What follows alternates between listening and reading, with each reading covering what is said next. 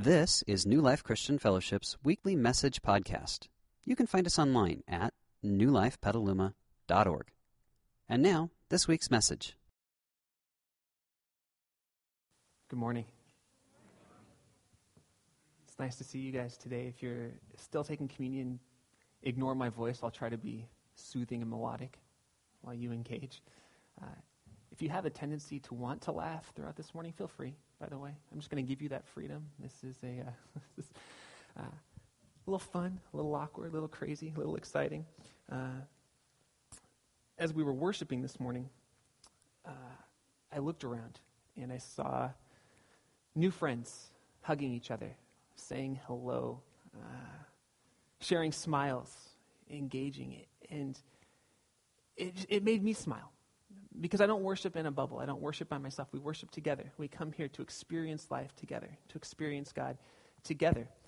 When you walked in, you got a program, and in that there's a little card that says Start Here. If you're new to New Life, that would be a good place for you to start. It tells you a little bit about who we are, what you can expect. It's also our communication card. One of my favorite things that I get to do throughout the week is connect with people who have come for the first time and the second time, just to thank them for being here, to get them plugged into the community, because I know that as we engage in community, as we begin to form these friendships, as we begin to ask questions about God together, God will reveal himself. God will speak to us. God will meet us. And so if you're here today, I'll tell you what to do with those a little bit later, but for now you can just start filling them out and hold on to it. I also want you to know that there's a place on there for prayer requests. So if God is stirring something in you and you would like prayer, you can mark that on that card.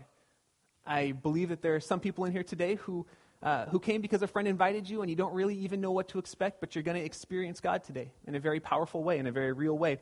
If you experience God in this moment and God is stirring something in you, there's a place where you can mark, I want information about becoming a Christian. I want to know what it means to be a follower of this God that I'm hearing about, and you and I can talk. Just looking out here right now, I've met with a number of you, and we've walked that journey together, and it's so fun and so exciting. So whatever God has in store for you, I invite you to be open to it. We're in a series called Risk It, and this whole series is really about if God really is the creator of life, the one who started this whole big thing off, the one who holds it all together, how would he call us to walk the journey of life? You see, our society, the world kind of tells us to go one direction, but we see that the way the world kind of goes leads to certain ends, and we don't necessarily want those ends to be the ends for us and for our family and our friends. And so we have to ask, what would God be calling me to do? Where would God be calling me to go? Last week, we heard Jesus' invitation, come to me if you're tired, come to me if you're burdened, and you will find rest. Learn from me. Take my teaching upon you. Experience all that I have for you. Learn how to love people, and in that you will find refreshment at the deepest part of who you are. We talked about priorities last week, and we had to start with priorities because if we don't change the way that we do certain things, the way we set our priorities, then the things we're talking about today really will just kind of skim off the top. And I got to tell you, the things we're talking about today have been transforming my life for the last few weeks. Do you remember those old Hair Club for Men commercials where the president would be talking and he had this thick, full head of hair? You were like, wow, that guy he's sharp. He looks good, right? He's nice. And then at the end, he'd say, I'm not just the president, I'm a client, right? And he'd show this really funny, bald guy, right? And that would be him pre-Hair Club for Men. Well, I want to tell you, I'm not just the pastor, I'm a client of the things we're talking about today, right? My life has been transformed over the last 2 weeks by the practice that I'm going to share with you. God has been meeting me. God has been meeting my wife and our daughter and our family in really intimate ways. It has been powerful. I've experienced life more than I ever thought that I could through this simple practice that we're going to talk about today, but it starts with setting our priorities around the things of God. So let's pray, and let's invite God to speak to us, and then we'll jump in. Lord, we are travelers on this journey together. None of us has it all figured out. We're walking this path, trying to understand what it means that you created us, that you know us, and that you love us more than we could ever imagine, that your love is deeper and more transforming than any love we've ever experienced, and that you're calling us to yourself. So God, you speak today. Would you stir something deep within us? Wherever we are on the spectrum, wherever we are in this journey of life, would you be meeting us there and inviting us to the next step? God, would you speak through me? Would you calm my heart, prepare me to share the words that you've been laying on me? I'm excited, God, for what you could do through this morning. So, God, would you do all that you have planned for us? Amen. My favorite book in the Bible is the book of Genesis. It's the first book of the Bible, and so I start there a lot of the time with you guys because I just love it. The first couple chapters in Genesis are my favorite chapters in the Bible because it really talks about the whole spectrum of the human condition. God creating this whole big thing. It's this epic poem. Genesis chapter 1 and chapter 2 is this great story of how everything came into being. It has these stanzas at the end of it. There was evening and there was morning on the first day, and there was evening and there was morning on the second day, and it goes through these 7 days of God creating everything, and the end of each one says there was evening and there was morning. It talks about a God who started with nothing, and from nothing spoke the heavens and the earth into being. And he created light, and he separated light from darkness. And he said, wow, this is good. And there was evening and there was morning on day 1. And then on day 2, he separated the waters from up in the heaven from the waters on the earth. And he saw that was good. And there was evening and morning day 2. And it's this great poem. And the author wrote it like that so that the people could remember it. It has this cadence to it, evening and morning day 1, evening and morning day 2. And you're kind of drawn into this story. And we get all the way to day 6. And day 6 is a big day because day 6 is the day that God created humanity. God created people. And he looked at us and said, not that we were good, but that we were very good. He adds a little extra, a little punch. He created you and me, and he saw there's something different about them. They're different than the rest of my creation. My creation is good, but this is kind of the apex. People are very good. And then in Genesis chapter 2, that's where we're going to pick up this morning. We get into the 7th day. The Bible says, thus the heavens and the earth were completed in all their hosts. By the 7th day, God completed his work which he had done, and he rested on the 7th day from all the work which he had done. Then God blessed the 7th day, and he sanctified it, because in it he rested from all the work which God had created and made. And that's what we're going to talk about this morning. That day, the 7th day, this day of rest, the day that God had done all these things. He's working and going and moving and creating, and it's this powerful expression of love and creativity, and like light is bursting onto the scene, and vegetation and things are crawling out of the water, and we've got this whole big picture. And then we get to day 7, and the Bible says God rested. And we want to get into that a little bit. What was happening there? See, the Jewish people, the people who read this, the people who knew this, who lived with God, who lived this scripture out, they said there's something unique happening in this day. They called what we get from this day the Sabbath. The word Sabbath literally means to rest, to set apart, to set aside. And so the people said that God was creating all these things, then all of a sudden God stopped creating. And at the core of Sabbath, there's an idea of celebration. So it's not just that God stopped because God was tired, because God doesn't get tired. God was creating and creating and creating, and then God rested and celebrated his creation. I want to reimagine the idea of celebrating and resting with God today. Like I said, Maria and I just started practicing Sabbath, and I'm going to get a little bit into that. We're going to talk about kind of the Bible background behind Sabbath and then how that experience has played out in my life over the last couple of weeks. And it's been amazing. It has been literally transforming my life. And so I want to get into it. There are 3 things we need to know about Sabbath from Genesis chapter 2. One is God blessed the Sabbath day. God's making all these other days 1 through 6, and he says they're good. Right? And there's evening and there's morning. We have this whole poem. He sees it. It's good. But then on the 7th day, something unique happens. God actually blesses a day. You ever thought about that? There's a day that God actually wants to bless and set aside as a blessing to you. There's a day every week that God actually has a special blessing for you if you would engage with him in that day. The creator of the universe wants to bless you. He wants to set time aside. Now, God wants to bless you every day, but on the Sabbath day, there's something unique happening. There's a special blessing that God has for you. Verse 3 says, God blessed the 7th day and he sanctified it, because in it he rested from all the work which he had done. So he blesses it, and then he sanctifies it. And that word sanctified literally means just set apart, different, holy, unlike any other day. If you're married, I want you to think back to your wedding day. If you're not married, think back to the first day that guy that you had a crush on said hi to you or asked you on a date, or that girl that you like actually noticed that you were alive, right? Let's think back to that day. My wedding day was amazing.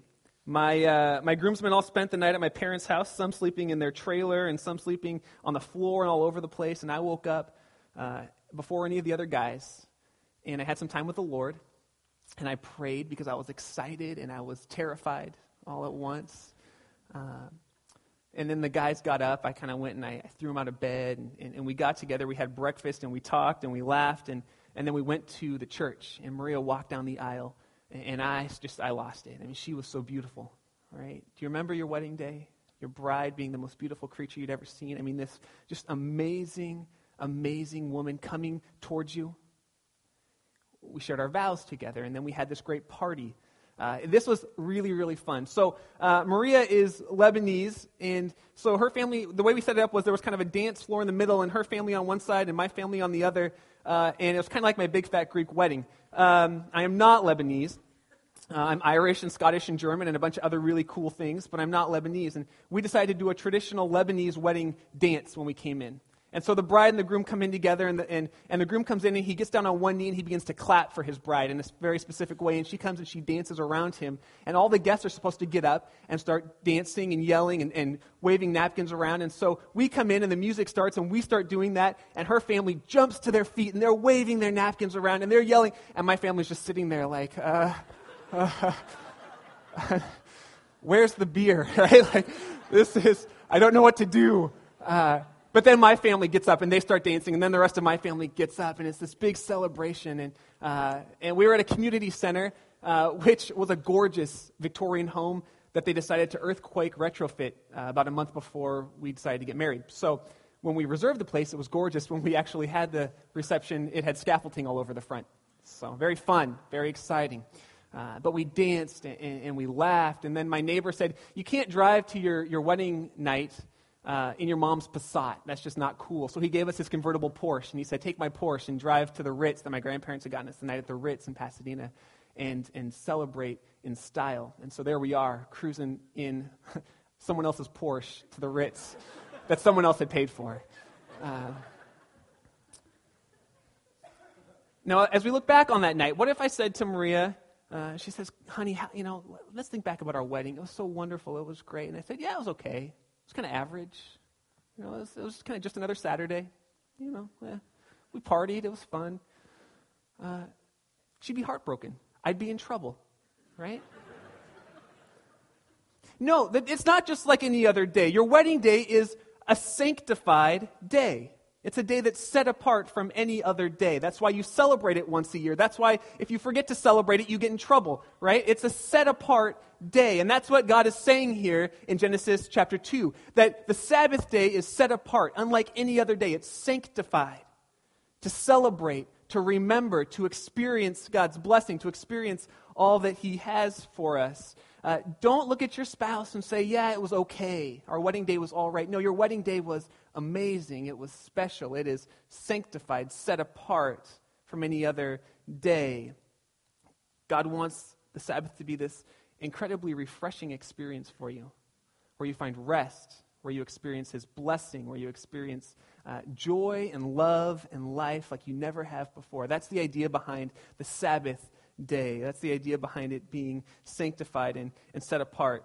So God blesses the Sabbath day, He sanctifies the Sabbath day, and He created the Sabbath day. When God created people, it was kind of the apex of His creative love, passion, ability.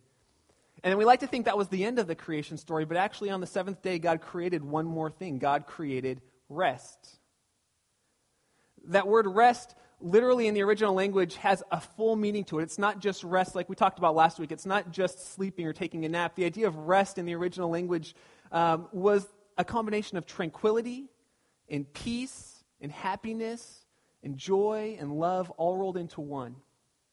The same word that they use for rest here is the word that they use for heaven, for experiencing heaven. So when God created this day to rest, it's like this experience of heaven. God's doing all of these things on days 1 through 6, and then on day 7, he has this experience of heaven in this day of rest.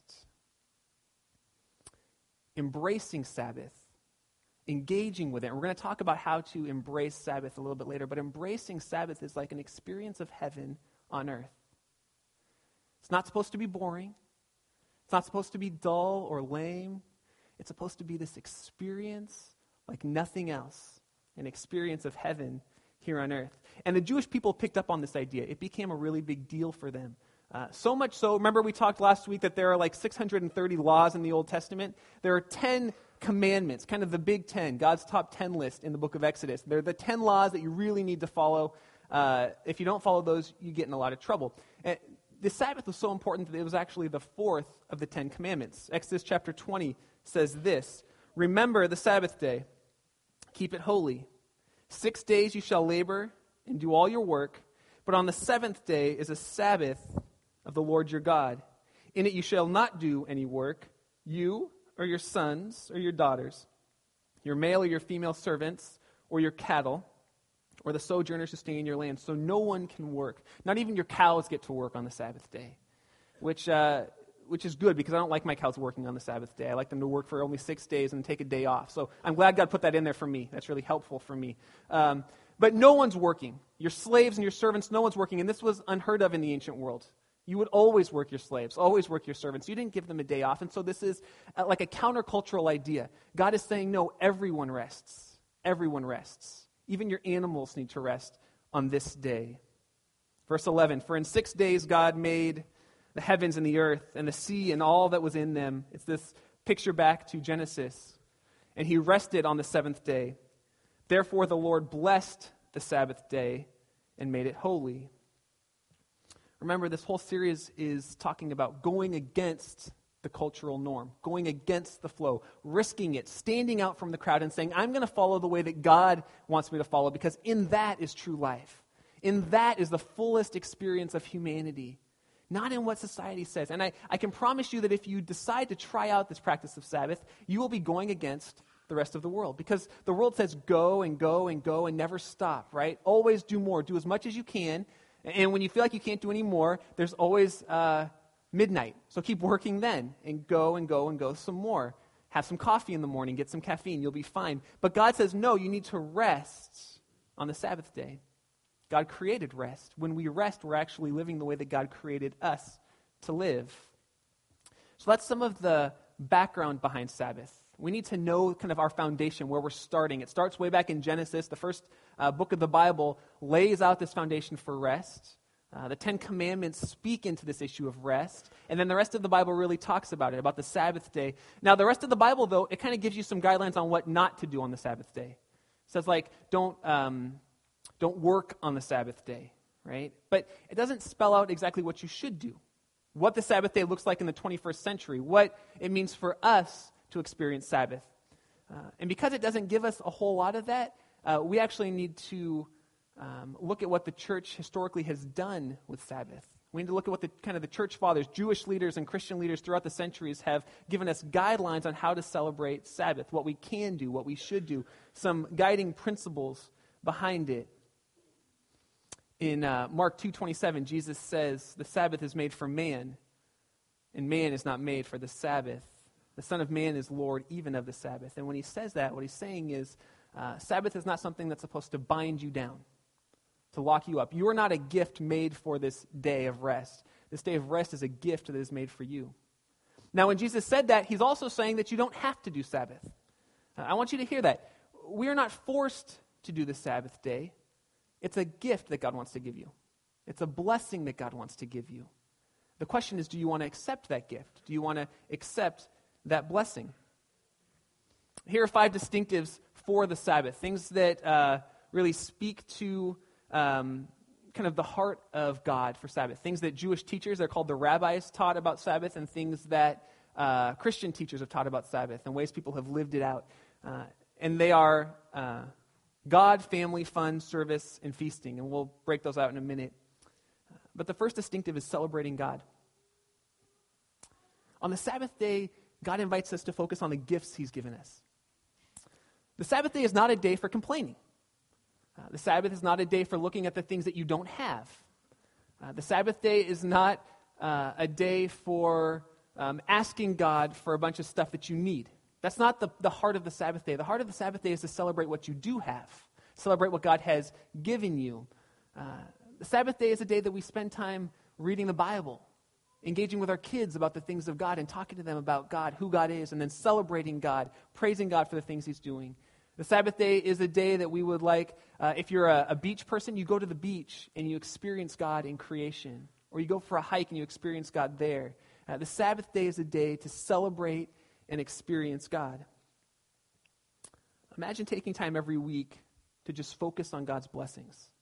Or that's all you did for the day. I just want to focus on the blessings of God in my life. That's my goal for the day. I don't have any other agenda besides just to focus on the blessings of God in my life. It would be a powerful time. So we celebrate God. The second distinctive that the early church fathers taught, that the rabbis taught, was we celebrate family on the Sabbath day.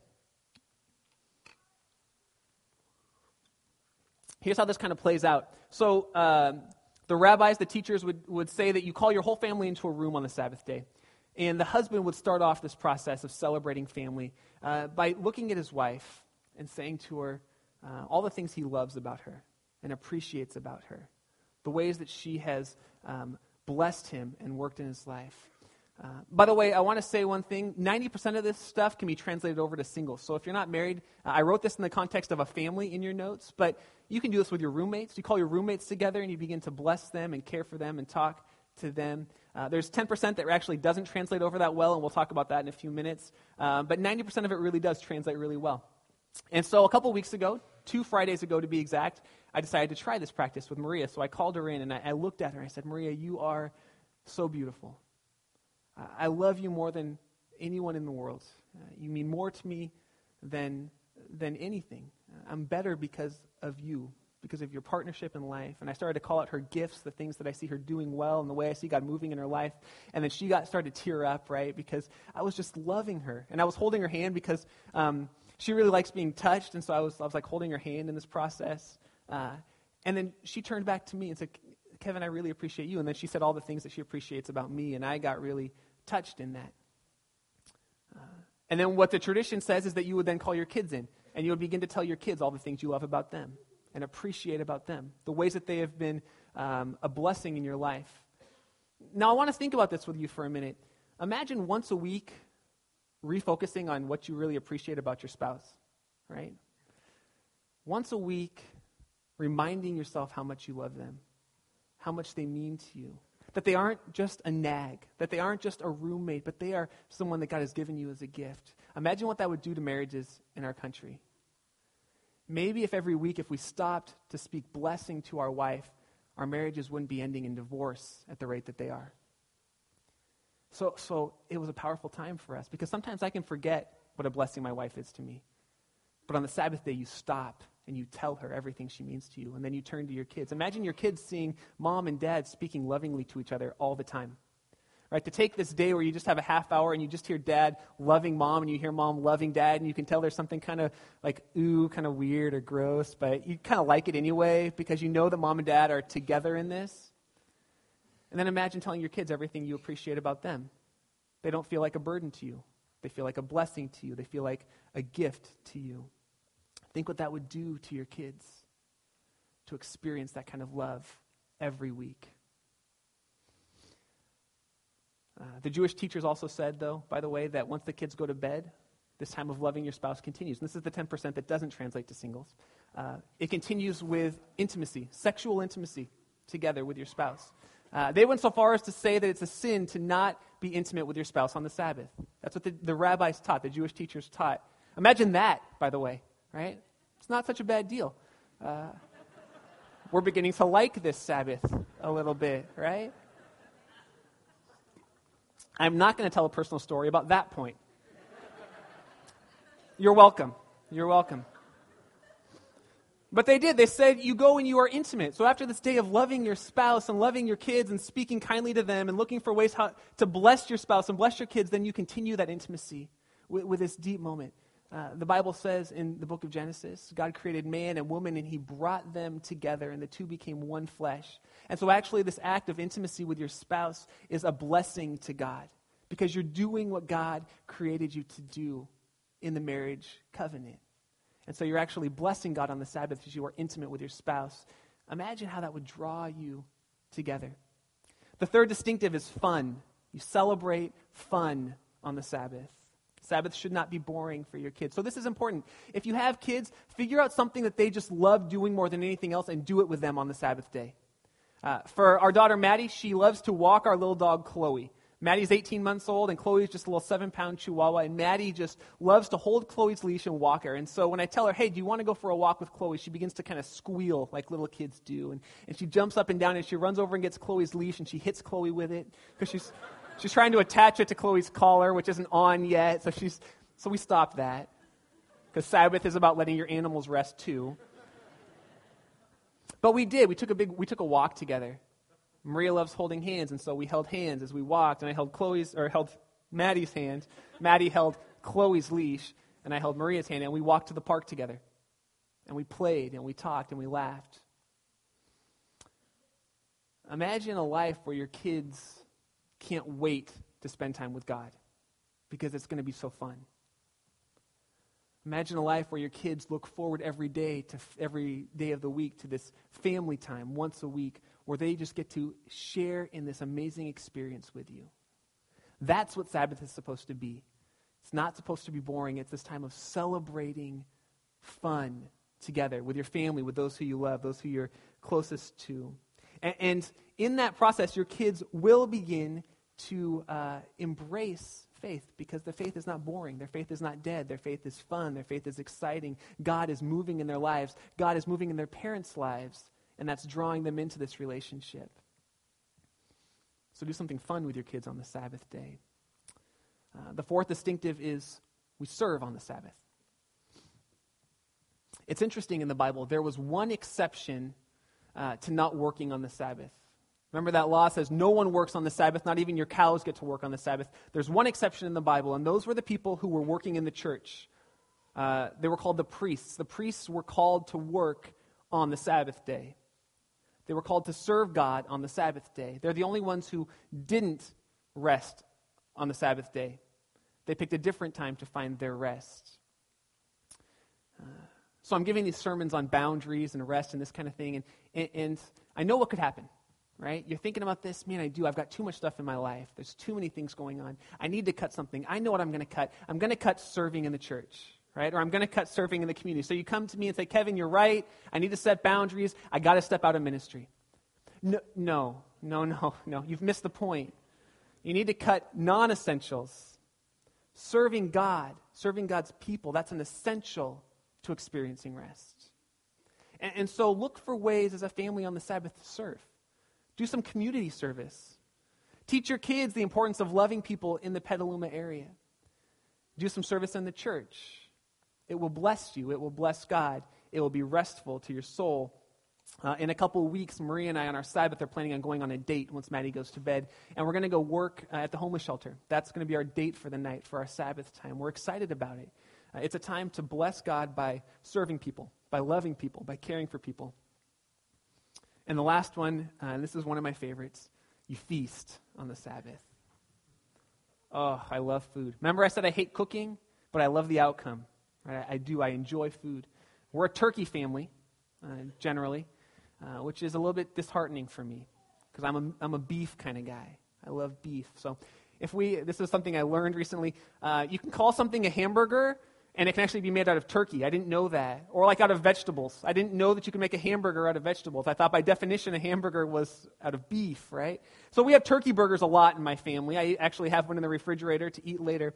But 2 weeks ago on the Sabbath, we had ground sirloin burgers. Yeah, it gets better. Caramelized onions on top of the ground sirloin burgers. Oh, and some blue cheese on top of that. and some grilled broccoli, which Maria really wanted, and we're feasting together, so we had the broccoli too.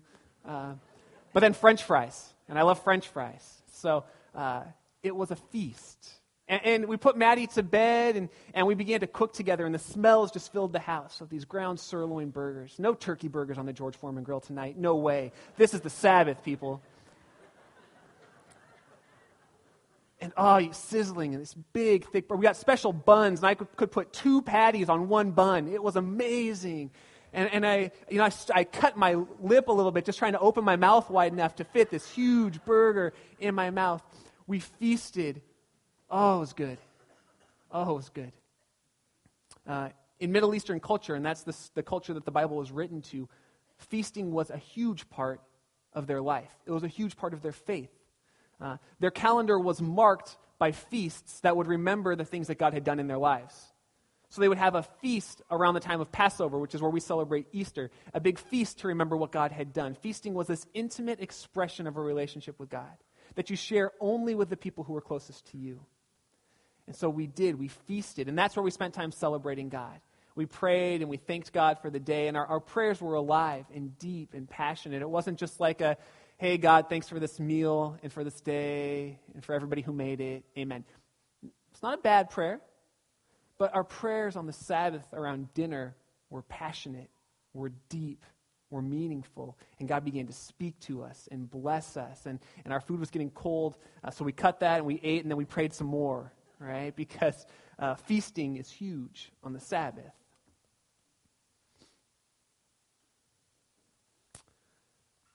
We were getting ready for bed that night, and Maria looked at me and she said, "This is the best day that I can remember us having in years." We didn't go on vacation. We didn't do anything all that different. But you know what? It really was the best day that we had had in years. Our marriage is pretty good. I enjoy most days. But the Sabbath day was special. Why? Because God blesses the Sabbath day. God sets the Sabbath day apart. God created us for Sabbath. And when we began to embrace Sabbath the way that God created it, God began to move powerfully.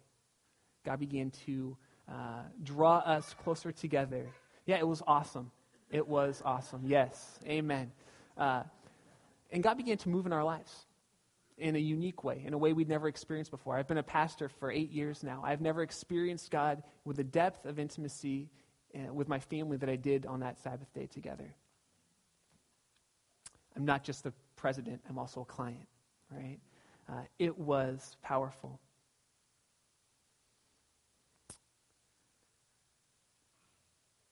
If you'd asked me 2 months ago, have I been experiencing Sabbath? I would have said yes. But what I meant was I take a day off, right? I have a weekend where I don't work. Friends, that's not Sabbath. That's just a day off. Everyone gets a day off. Most of the world gets a day off. We're talking about going against the grain, standing out, following God. Sabbath is not something that you just fall into. You don't accidentally have a Sabbath. You set up a Sabbath. You structure a Sabbath. You focus on blessing God and God's blessing in your life on the Sabbath. I had not actually had a Sabbath until 2 weeks ago, and it has been wonderful. And I want to invite you, join me in this Sabbath. Consider setting up a Sabbath with your family. If you're single, consider setting up a Sabbath with your roommates, with your housemates. Consider taking time for the next 5 weeks, for the rest of this sermon series, once a week to have a Sabbath. Now, I got to be honest with you. If you choose to do this, it's going to change your weekend. It's going to change the things you do, which is why last week we talked about priorities, and this week we're talking about rest. It's going to change your priorities. It's going to move some things around. But I promise you, it is a unique experience of heaven on earth that you will not experience outside of Sabbath. The Bible says that God blesses this day, and he wants to bless you in it. So join me in that. Take the challenge. Spend the next 5 weeks trying Sabbath. If you have more questions about it, write it down on your card. I'll get back to you. We can talk more about what Sabbath could look like for you, for your family. If you're here this morning and you've never come into a relationship with God, the first step would be to come. Jesus is very clear. He says, "Come to me if you're weary. Come to me if you're burdened and find rest for your soul." The first step is not to practice Sabbath. The first step is to come to him. And so I'm going to pray, and I'm going to pray two things. I'm going to pray for those of us who have a relationship with God that we would take this challenge to experience God in Sabbath. And then I'm going to pray if you've never come into a relationship with God, that I'm going to give you some space to say yes to Him, to invite Him to lead you on this journey of life. And I want to tell you, God's great desire is that you would know Him and love Him and experience life with Him. He has a life of passion and of purpose for you, and He wants you to experience it today, experience it now. So would you join me and let's pray. Let's ask God to meet us and to guide us and to give us the strength to live this stuff out. Let's pray. Lord, we do invite you to be the Lord of the Sabbath, to meet us in this place, to give us the strength to walk this out. Lord, I'm thankful that you've actually given us freedom in Sabbath. You don't tell us exactly what we have to do. You give us principles and guidelines. We've heard 5 of them. There are more. But you're not so concerned with exactly what, with us following a certain pattern. You're concerned with us experiencing your blessing, experiencing your love, and loving you and loving those around. So as we come into this next 5 weeks, would you give us the courage to set our schedules up around Sabbath? Would we come to know you as the Lord of the Sabbath, the one who created rest and who created us to experience rest with you? And in that, would we experience that taste of heaven that you promise when we rest with you on the Sabbath? As we continue to pray, if you're here this morning and you've never come into a relationship with God, God's great desire is that you would come today. There's no better time than now to come and experience Him. And so I invite you, if you're here today and God is stirring something, maybe your heart's pounding a little fast right now, maybe your palms are sweating, something is going on. There's something in you that's cueing the fact that something is happening right now. That's God. God is calling you. God's inviting you to know Him and to be known by Him and to enter into a relationship with Him. And so I'm going to pray, and you can just repeat after me the words that I pray, and you can invite God to guide you on this journey of life. So if that's you, if God is calling you, would you just pray with me now? You can pray something like, Lord God, I invite you to lead me on this journey. Jesus, I know that you died and raised again that I might come into a relationship with you. And God, I accept your invitation to come. I accept the invitation to follow you. And I ask that you would lead me on this journey, that you would give me rest, peace, and purpose. Thank you, God. Amen. We hope you enjoyed this week's message. You can find more information about New Life, including contact information, at newlifepetaluma.org. Thanks for listening.